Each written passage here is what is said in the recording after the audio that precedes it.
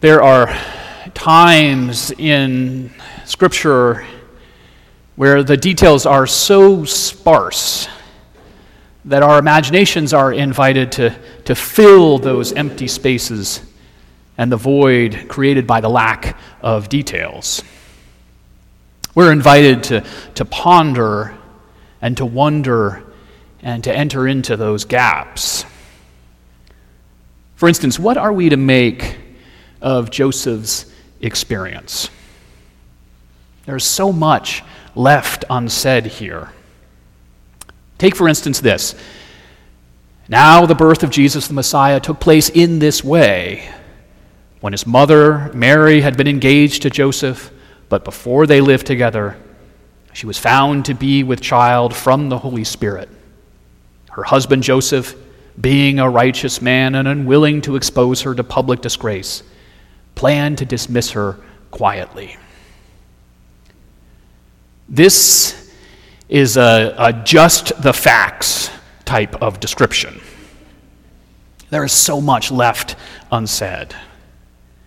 And because this is so, I cannot help but wonder how this couple is reacting to all of this. I can only imagine that there must have been racing minds and a flurry of competing emotions. For let's face it, by the standards of the world, Joseph has received some horrible, horrible news. Mary, the woman to whom Joseph is engaged, is pregnant. The baby who is coming is not his baby. What was Mary and Joseph's conversation like when she told him the news that she was pregnant? Do you think that Mary told Joseph about her encounter with the angel? Do you think that Mary tried to explain to Joseph that an angel named Gabriel came to Mary and told her that she was favored and blessed, and that she would conceive and bear a son by the power of the Holy Spirit? Did Mary tell Joseph that the angel said that this child would sit on the throne of his ancestor David, and that his kingdom would have no end? Did she tell Joseph that in the face of this startling and perplexing and life-shattering news, that she had said yes? That she had responded and proclaimed to the angel, "Here am I, the servant of the Lord. Let it be with me according to your word." Did Mary tell Joseph that in that moment, everything about her life and everyone in it took a back seat to God's invitation? Did Mary tell Joseph all of this? Or did she decide that Joseph would never believe her, and instead just told him that she was pregnant and then let his imagination fill in the rest? My hunch is that Mary did tell Joseph. She told Joseph everything. But then how could Joseph take it in? How could Joseph make any sense of an angel and a throne and the overshadowing of the Holy Spirit? And so I got to think to myself, poor, heartbroken Joseph. He must feel betrayed and angry, hurt and rejected. Joseph has to be crushed. He must be wrestling with how he is to respond and what he is to do next. For in Joseph's mind, what has happened can only be a case of infidelity. How could he believe a story of an angel and a miraculous pregnancy? But of course, it's bigger than just Joseph and his emotions. In Joseph's time, a marriage is a union of families and kingship groups, not just something that happens between two people. The bonds go beyond the couple to include the whole community. And to be engaged means the couple is already committed. For indeed, in our way of thinking, the paperwork has been signed and filed. The marriage license has been mailed. The important part has already happened. The deal is sealed. The only thing left for Mary and Joseph is to live together and to consummate the marriage. Everything else is already done. And so now Joseph has to decide what to do. The strict letter of the biblical law specifies capital punishment in such cases, though by Joseph's time, the rabbis and the teachers of the law rejected that as an appropriate response to adultery. Rather, in Joseph's time, the respectable thing to do is for Joseph to publicly divorce Mary as a way of preserving his own personal and family honor. He must make an accusation and go through a public divorce. And though that will leave Mary desperately and dangerously exposed, and though it will mean that she is shamed by the community, it will be a way for him to preserve his honor for both for himself and for his family. But no, instead of that, poor, heartbroken, but also kind Joseph comes up with a plan that will not preserve his own honor, but it will protect Mary at least a little bit. He plans to quietly divorce her. This plan is a kindness to Mary that will come at some personal expense to Joseph. To his mind, it might not be a perfect plan, but it seems to Joseph like the most reasonable and indeed the kindest thing that he can do under the circumstances. A quiet divorce. That's the plan. That is, until the angel comes to Joseph in his dream and says, "Joseph, son of David, do not be afraid to take Mary as your wife. For the child conceived in her is from the Holy Spirit.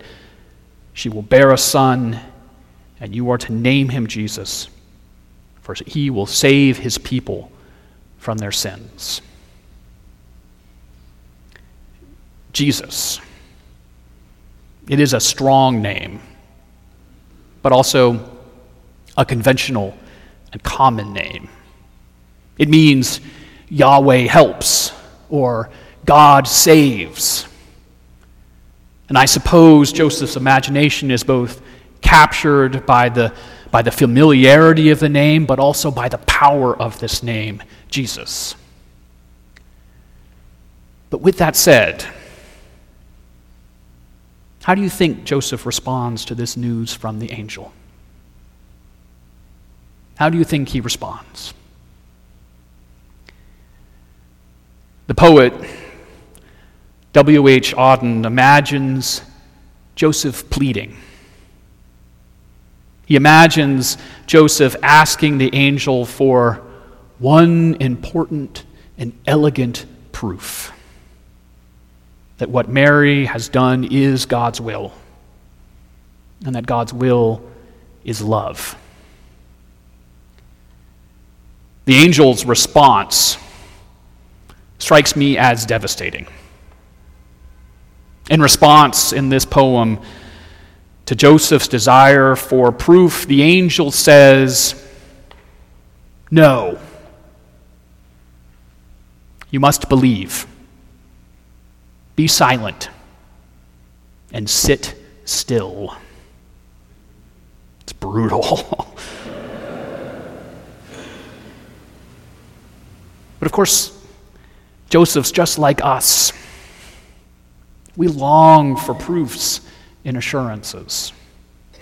We desperately want to be given a sense of confidence that will make all of our fears evaporate.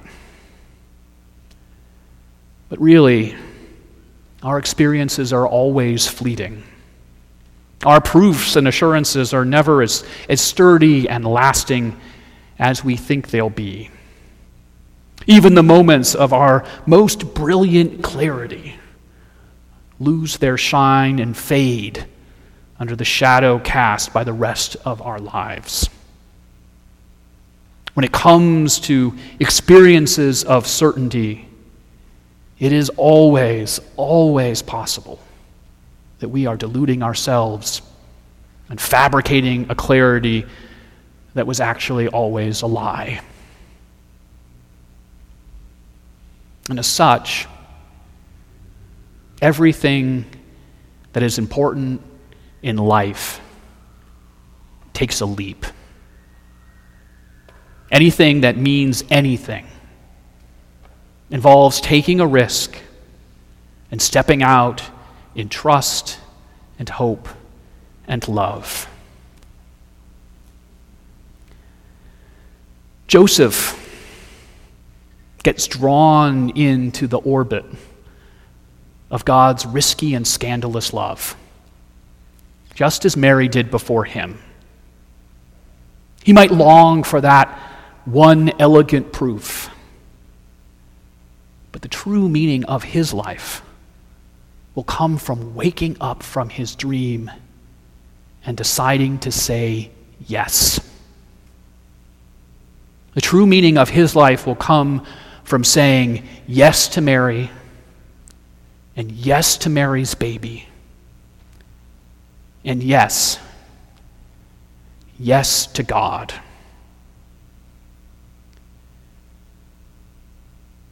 But Joseph's yes is already an echo of God's yes. Indeed, our yes is always an echo and a repeating of what we have first heard. Our yes to God always echoes God's yes to us, which is always proclaimed first. For God is there as a loving presence at the center of everything, saying yes, as God creates the heavens and the earth and each and every one of us. God says yes, as God enters into relationship with humanity and opens the door to a new future and a new world and a new creation.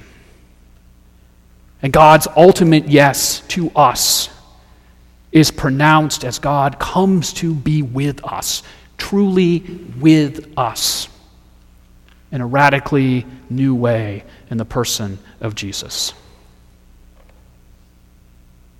And this is God's ultimate yes to us, because God comes to be with us in order to save us and to deliver us from all that would look to dehumanize us and degrade us.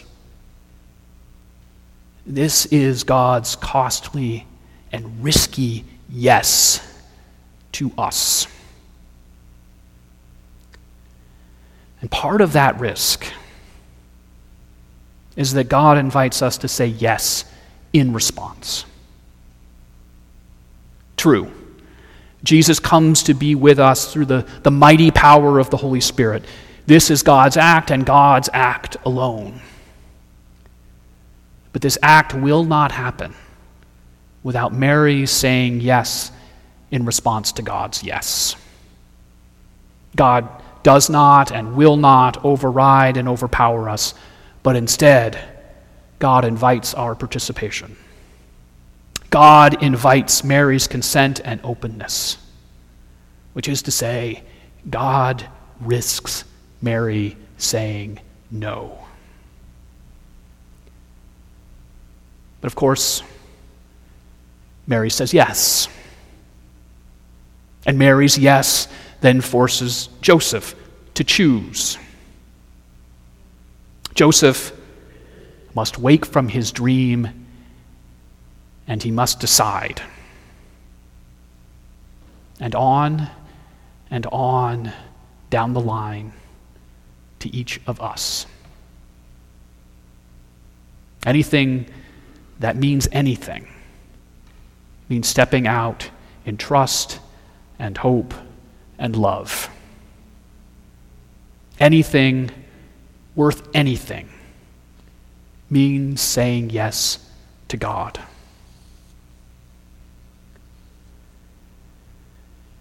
We are invited to say yes to God as we look to conform our lives to the pattern of Jesus through the gift of the Holy Spirit. We are invited to say yes to God as we share in God's work of creating a more just and peaceful world. We are invited to say yes to God as we look to seek and serve Christ in others, and as we strive to love our neighbor as we love ourselves, especially our neighbor who is vulnerable or strange or different from us. We say yes to God as we look to live in the truth.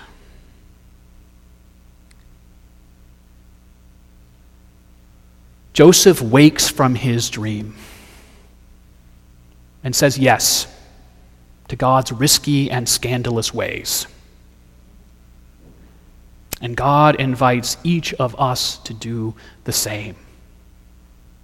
For we too are invited to say yes to God. Amen.